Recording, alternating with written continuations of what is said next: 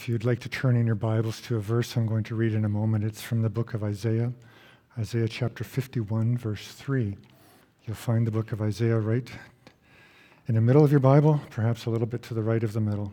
And I'm going to be reading from the 51st chapter and the 3rd verse. Pastor Paul is away this week. He'll be back in the pulpit next week. This week's sermon and next week are along the lines of our God is Real series that is ongoing. And then after that, Paul will plunge into an Old Testament series. It's with sadness to tell you that Madge Rudgard passed into the presence of our Lord, of her Lord, yesterday morning. But it's with joy to say that those arms are there, a shepherd not only for living, but also for dying. And so, Brian, Lord be with you as you have cared for Madge, and now you go on. Lord, give you strength and courage for each day. Thanks to many of you that have supported and cared for the Rudgards through this time and will continue to do so. Isaiah chapter 51, verse 3 says, "The Lord comforts Zion. He comforts all her waste places." Do you know what a waste place is? "And makes her wilderness like Eden." I've never been to Eden, but I know that it's a place where Adam and Eve thrived. Make her wilderness like Eden, her deserts like the garden of the Lord. Joy and gladness will be found in her, thanksgiving and the voice of song. I get to talk about my favorite subject today, which is God. Isaiah 51:3 is a beautiful verse of hope and promise. That when we find ourselves in these places of wilderness, of waste places, or we know or love somebody that it is not the end. It is not the end because God is a restoring God. I want to talk about God today and his work of merciful restoration. He can take desert and barren places and make them lush again, like the Garden of Eden. What an incredible use of words to describe a human soul thriving in the presence of God, to be in a place that is undisturbed by anything that is evil.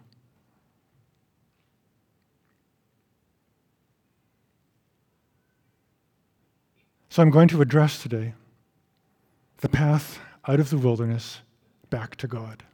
I believe it's a significant and relevant subject in the culture in which we live, the culture which we are immersed in, that has removed God, that has eclipsed God from their patterns of thinking, from their understanding and their perspective of the world. These thoughts were stirred in me as we were going through the book of 2 Peter.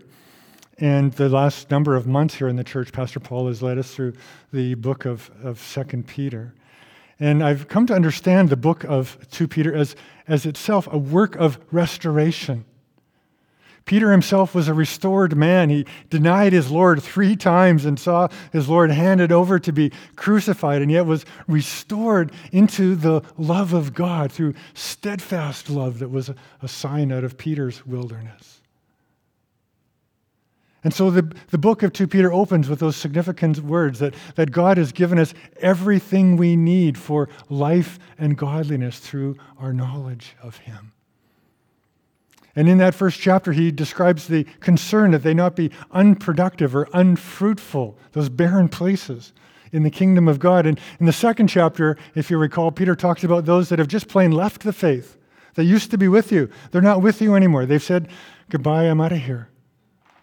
And in the third chapter, he talks and deals with the thing that many people are finding just too much to believe, that the Lord himself would appear, setting aside all that we understand about the world itself and all of its natural causes and all of the elements of nature, and set it all aside and appear in all of his glory and might. And there are those that are finding that incredulous to even think about. And so Peter is working as a pastor to restore God's people to God. Mercifully, God has put ever-present signs in those wildernesses that point us back to the fountainhead, as Laurie read from Psalm 37. There is a fountainhead in the wilderness with springs, and it gives life to God's people. But we need to know the signs back from the wilderness to the fountainhead, to God himself. We need to know those signs and use those signs ourselves. Not just simply to be able to say, you know what, you should probably go there. The sermon this morning isn't so you can take the link and send it to somebody you know. The signs are for us. For us to know the signs, for us to know the path into the presence of God, so that, yes, then we can talk about signs from the wilderness. But it's because we're familiar with them. It's because we ourselves use them. Back to God. Have you ever stubbornly resolved to be on a certain path that you know probably isn't the best, but you feel the stubbornness inside, and your heels are dug in on something. In fact, your heels might be dug in on something right now. But you know that it's probably not the place of thriving, and yet it's the path you on. And sometimes we find ourselves, even as God's people, in those places. Pride can do it. Anger can do it. The love of pleasure can do it. Deep sorrow can do it.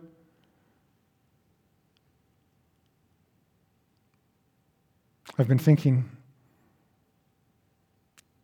having heard and listened to the story of the prodigal son read recently, of Jesus tells the story of the son who leaves. And what struck me in that particular hearing and reading in the prodigal son is his determination to never come back. He didn't say, well, I'm going to be gone for a month, Dad. I'm going to be gone for a year or maybe a year or two, and we'll see you soon. He was resolved. Goodbye. And I am never coming back. That's quite a place for the soul. But he did come back. He was restored to his Father. The Lord comforts Zion. He comforts her waste places and makes her wilderness like Eden, her desert like the garden of the Lord. Joy and gladness will be found in her, thanksgiving and the voice of song. The word Zion, do you know what it means? I always forget. I have to look it up every time.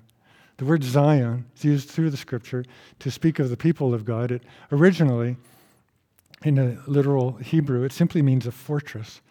And it was the name of the city that King David originally took over from the Jebusites and was called Jerusalem. It eventually simply, in the prophetic language and the poetic language of God's people, came to be taken simply for the people of God. So the word Zion, if you read the word Zion, it simply means the people of God. That's why Peter can say in the New Testament, I have laid a stone in Zion. Not in Jerusalem. He's laid the stone in Zion, which is in the people of God. That's what the word Zion means. And the prophetic metaphor in this verse in Isaiah of blossoming in the wilderness, of making your barren places like Eden, comes from the rich history of God's people when God saved them with water, a water that came out of a rock in the wilderness. And so these become rich ways that the poets and the prophets of God's people continue to minister to God's people through the ages, is to take stuff that was from their own history, stuff that was in their own imagination, and use it to address their spiritual need and talk about the God that they worshiped. This God is a God who gives water in the wilderness. And so this promise now coming from the prophet is not for people who live in a literal wilderness, not for people who are wandering far from inhabited places, but it is for the people of God when they themselves are the wilderness. God comforts Zion. He makes Zion like the Garden of Eden. They are the wilderness. Zion is the barren place. And God comforts them.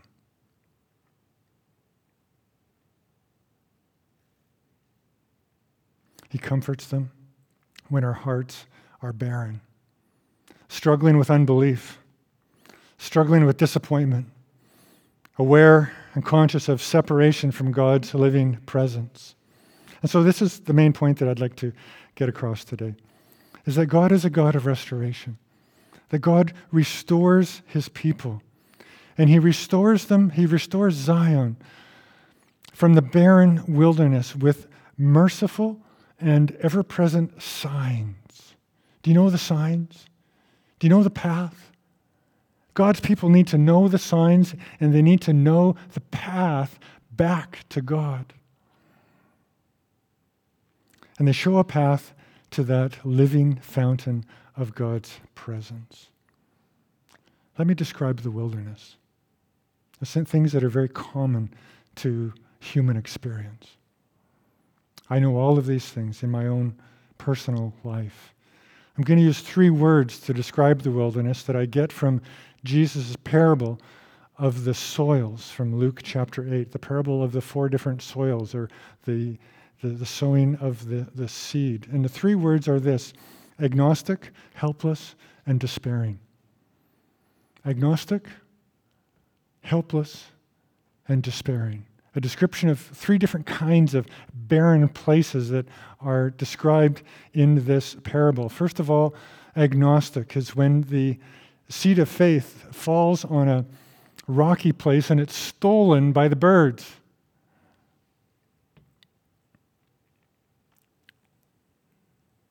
And that's what sometimes people feel like. You know, it feels like I've just been stripped of what I believe. You have believed, but now you're just not sure if it's all true.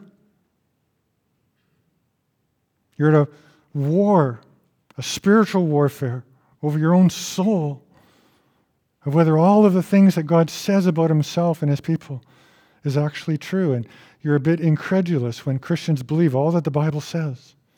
All that the Bible says about God in his past, and his present, and his future work. You live in the book of Ecclesiastes where it just seems like it's whatever you do, wherever you go, it's just all vanity.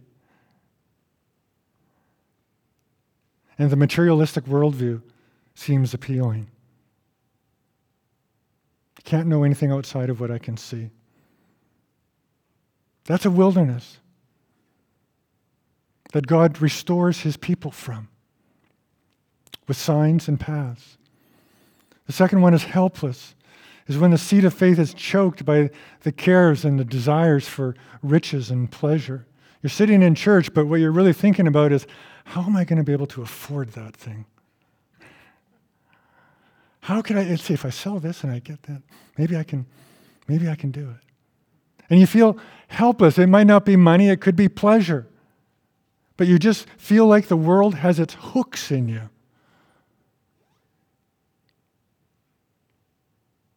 And you're at its mercy because you want something. I believe that our youth in these last year and a half have really been affected by this in a dramatic and tragic way, of simply wanting things.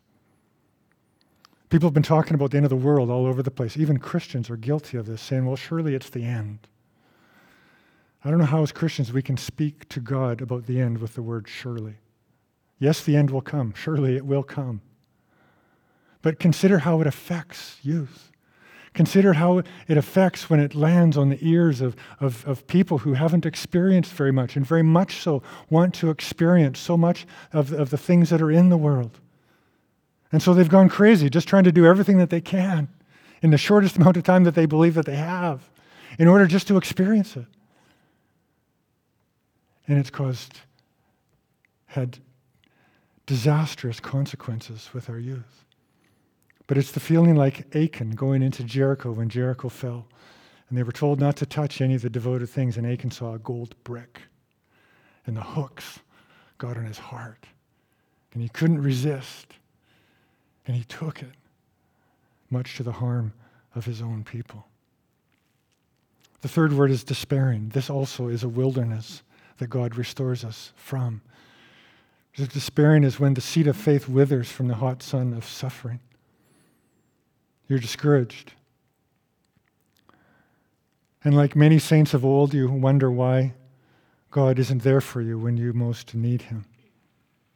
And the suffering takes its toll on you, on your sorrow, and on your faith. And you become Zion in need of restoration.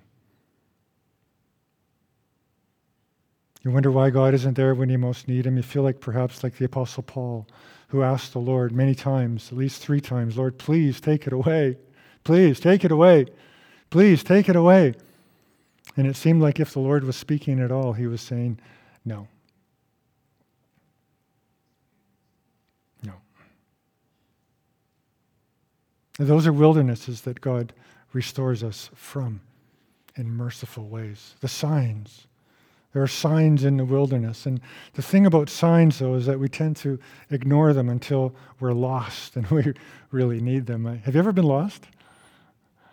I grew up in the prairies, and there weren't enough trees to get lost anywhere. But I was on Quadra Island once last year, and I dropped a carload of people off at the camp for a retreat. And I was just a chauffeur, so I had the day, and I went, and I just found this trailhead, and I didn't have anything with me. No water, I don't know how to use a compass anyway, but didn't have anything with me and just headed off. And then as the trail got thinner, I saw a rock that I wanted to get to and look out, so I just beat a path through, and I couldn't find the trail when I came back. And I hadn't told anybody where I'd gone, where I was going, didn't have a phone with me. And I just had that moment. I knew I'd get out, but I just had a taste of it, would it ever be awful to actually be lost? And you know what? I started to look for stuff. I was scrounging in my eyesight for anything that would be a clue to the way back. But we tend not to see signs unless we need them. We ignore signs. When was the last time you read the sign, "Welcome to Parksville"? Did you know they changed it last year? It says, "Welcome to Hicksville." No, they didn't. I'm just kidding. Just kidding. They didn't, but you haven't read it in a long time. We have signs covering every door that we go through now to get into any place of business, and including the church through the last year. I remember last fall when we were inviting people in, I said, could we please put one big sign over everything else that says, "Welcome"? But you ignore signs until you need them.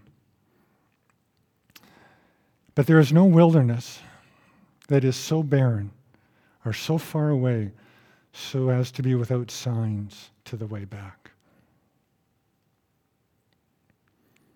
But seeing them often requires a crisis of lostness. A crisis of lostness that aren't pleasant, but they wake us up. That's why the psalmist in Psalm 119 can say, "Before I was afflicted, I went astray." In other words, he's describing a time in his life when he was astray. He was in a wilderness. He was in some place until affliction came along. And he was looking for the sign. Same with the prodigal.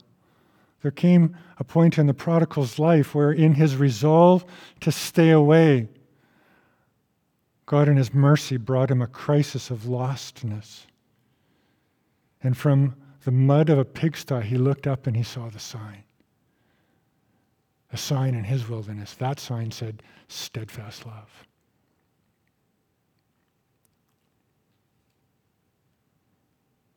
There are indeed many signs, but I believe that there is one great sign to rule them all that we need to know, that we need to be able to see, that we need to be able to understand that this is how we find our way back from all of these different places of wilderness. And it is a lifting of our eyes to the most basic of biblical truth. And the most basic summation of all biblical truth is simply this, is that God is real. That God is real. And that is the sign that God gives us, no matter how barren the place, no matter how vast the wilderness, no matter how resolved we have been to be there in the past, no matter how perplexed we are about the circumstances that we were in, the beginning of the inkling of the path back that gives us a toehold in the slimy mud that our feet are in is this concept, this idea that God mercifully puts in front of us that says, I am real. Everything else is by implication. Everything else flows from that fountainhead. I know this sign because I use it. It's not theoretical for me. It's not something I say, well, you should probably think this way or that way, or perhaps this would help. It's a sign that I use. I live with it. I put my feet on the floor in the morning and I say, this is how everything begins. God is real. Everything flows from that. I have come to many barren places in my life, times of crisis. I say sometimes that I don't believe anything that I haven't doubted thoroughly. The crisis of meaninglessness, crisis of vanity, crisis of cynicism, discouragement, failure, betrayal. And I've lifted my face to heaven, and by God's mercy in the wilderness, I see the sign that says simply this, I am real. God is real. And God puts that sign, that basic beginning of the path back in so many places, so mercifully that it's always there. It's internal and it's also external. There are so many internal ways that God shows us this sign about the longing for meaning and justice and beauty, that there has to be something more out there. It can't just all exist for nothing. There has to be some purpose somewhere. It begins, that path back begins with a sign that says, God is real. And it puts us on the path.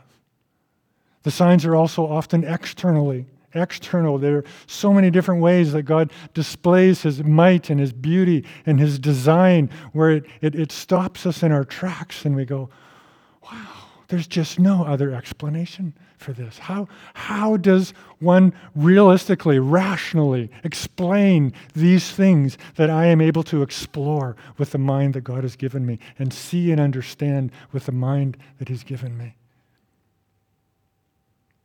It could be something as simple as seeing the northern lights, as we're supposed to see them well, apparently, in these next few weeks with explosions on the sun. Or it could be going to your doctor and him describing to you how your eye works, or how your back works, or how your immune system works. You name it. And all of it has God's glory all over it. And it is the basic sign in our wildernesses that I am real. You see, this is the necessary sign to find the path back, because if God is real, and that's the great question of our wilderness. And it's okay to ask that question. In fact, it's the most important question to ask. God, are you real? Don't be embarrassed to ask it. I ask it all the time. God, really? Is it all real? Because if you aren't real, then absolutely nothing works. But if God is real,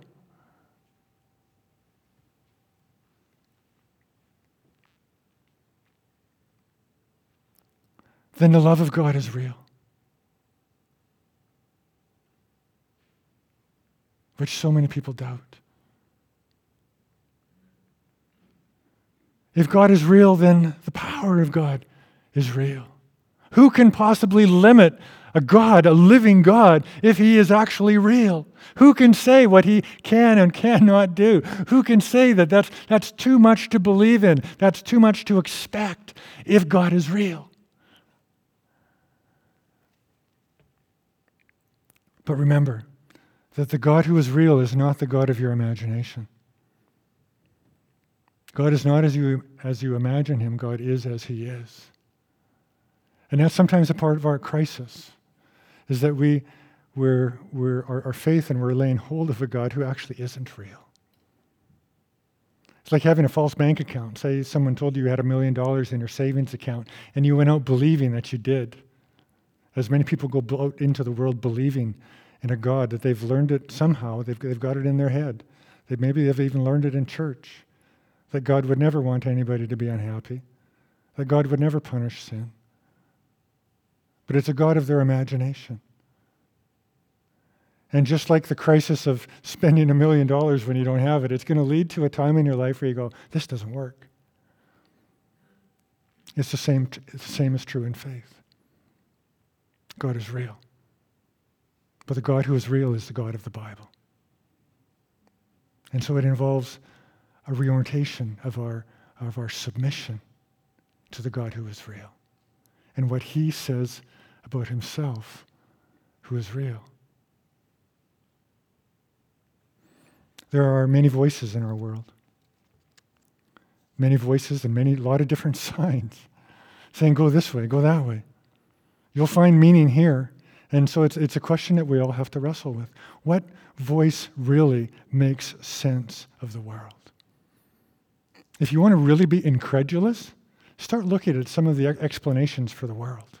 You want to really be stunned by what people believe? Don't read the Bible. Read culture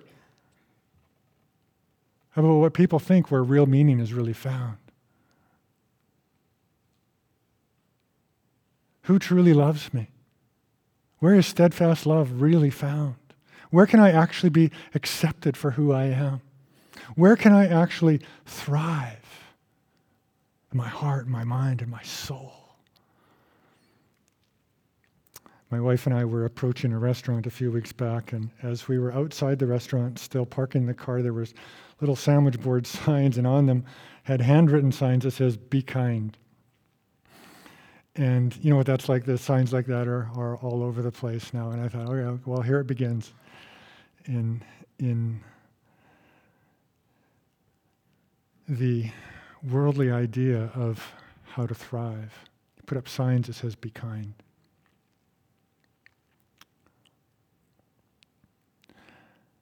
And I said to her, and I thought to myself, Lord, if we ever as a church get to the place where we put a sign on our door that says, "Be kind," and I think we've ceased to become the church of Jesus Christ. If that's our path of thriving together with one another. And there are all kinds of tribalism that are out there right now. But the path that unites us, the path that brings us into a place of thriving is this, is that God is real. And that's the sign actually that we put all over the place on our slides. That's what you'll see here. That's the sign you'll see, that God is real. And there are many signs that follow that I have also been so thankful for. Signs towards purpose and treasure and steadfast love. The path back out of the wilderness is, as I have said, it's a path back to God. That is so important to understand. It's not a path back to the church. It's not a path back to a certain lifestyle. It's a path back to God. I remember years ago, decades ago, seeing, that's how far I have to go back when I last watched television. I saw a commercial on television. It was a good one because I can still remember it. It was by the Roman Catholic Church, and it was entitled "Welcome Back." It was brilliant. It was a very, very good marketing campaign ad. And it appealed to people's sense of history, to their sense of the sacred place, to their sense of living a right lifestyle and having good families, and to the church itself. But what it lacked in my memory is it lacked any mention of God. See, the path back isn't a return to church. The path back isn't a return to a certain lifestyle. Those are things that flow from the fountain, and we need to be restored to the fountain. To restore somebody to church makes them religious. To restore somebody to a certain lifestyle makes them a Pharisee. Those are things about how to worship and how to live our lives that flow from the fountain, but the path back leads to the fountain, which is very significant because to the fountain, that path leads to God himself. And that's why 2 Peter opens with that so incredibly helpful verses of God has given us everything we need for life and godliness through our knowledge of him. I received a call a few weeks back from a woman who was suffering immensely from her cancer and was in need of care, reaching that season of life where the care at home really wasn't possible for her anymore, and talking to her about a place where she could go, a place in hospice, a palliative where she could be cared for. And she called me one day to my surprise, and she said to me, Pastor Barry, she said, I'm in the room today. But she said, I forgot my Bible at home. Would you be willing to bring me a Bible? And so I left immediately. I got on my 2 wheels and I took her a Bible. And as I entered the room, some places you go into the room and you read the Bible for people. Other places you go into the room and you have the Bible read for you. This was the latter. Such a blessing. And I walked into the room. She literally put out her arms not for me, but for the Bible as I walked into the room. And she opened it to Psalm 42. And she read aloud to me these words, and she said, oh, Pastor, I love these words. It says, as a deer pants for flowing streams, so my soul longs for you, O God. My soul thirsts for God, for the living God. When shall I come and appear before God? So that had been her life. And now it was her end, to appear before the living God. It is a path into the presence of God that we must know. It is a path to true thriving. I've used that word a few times. Do you know what I mean by it? Thriving. I've talked about when we're stubbornly on paths and we have this instinct that it's probably not the path of thriving. This is what I mean. And this really is what unites us. You have peace instead of anxiety. You have an identity that is strong and you're not striving to gain acceptance with others. You have contentment even when you have little. And you have intimacy with those that you most love and care for. That is what thriving looks like. And it comes from knowing the signs out of all the wilderness places that we can know, and finding our way back to the fountainhead and living in the stream that flows from that fountain. And if we know how to travel it, if we know the signs, then we can also commend the signs. It affects our conversations with others. It affects the way that we speak with loved ones and with unbelievers. If they can't see the sign that God is real, then they can never understand or find the stream or the path of Christian life, experience, and living. See, we can't convert people to our stream.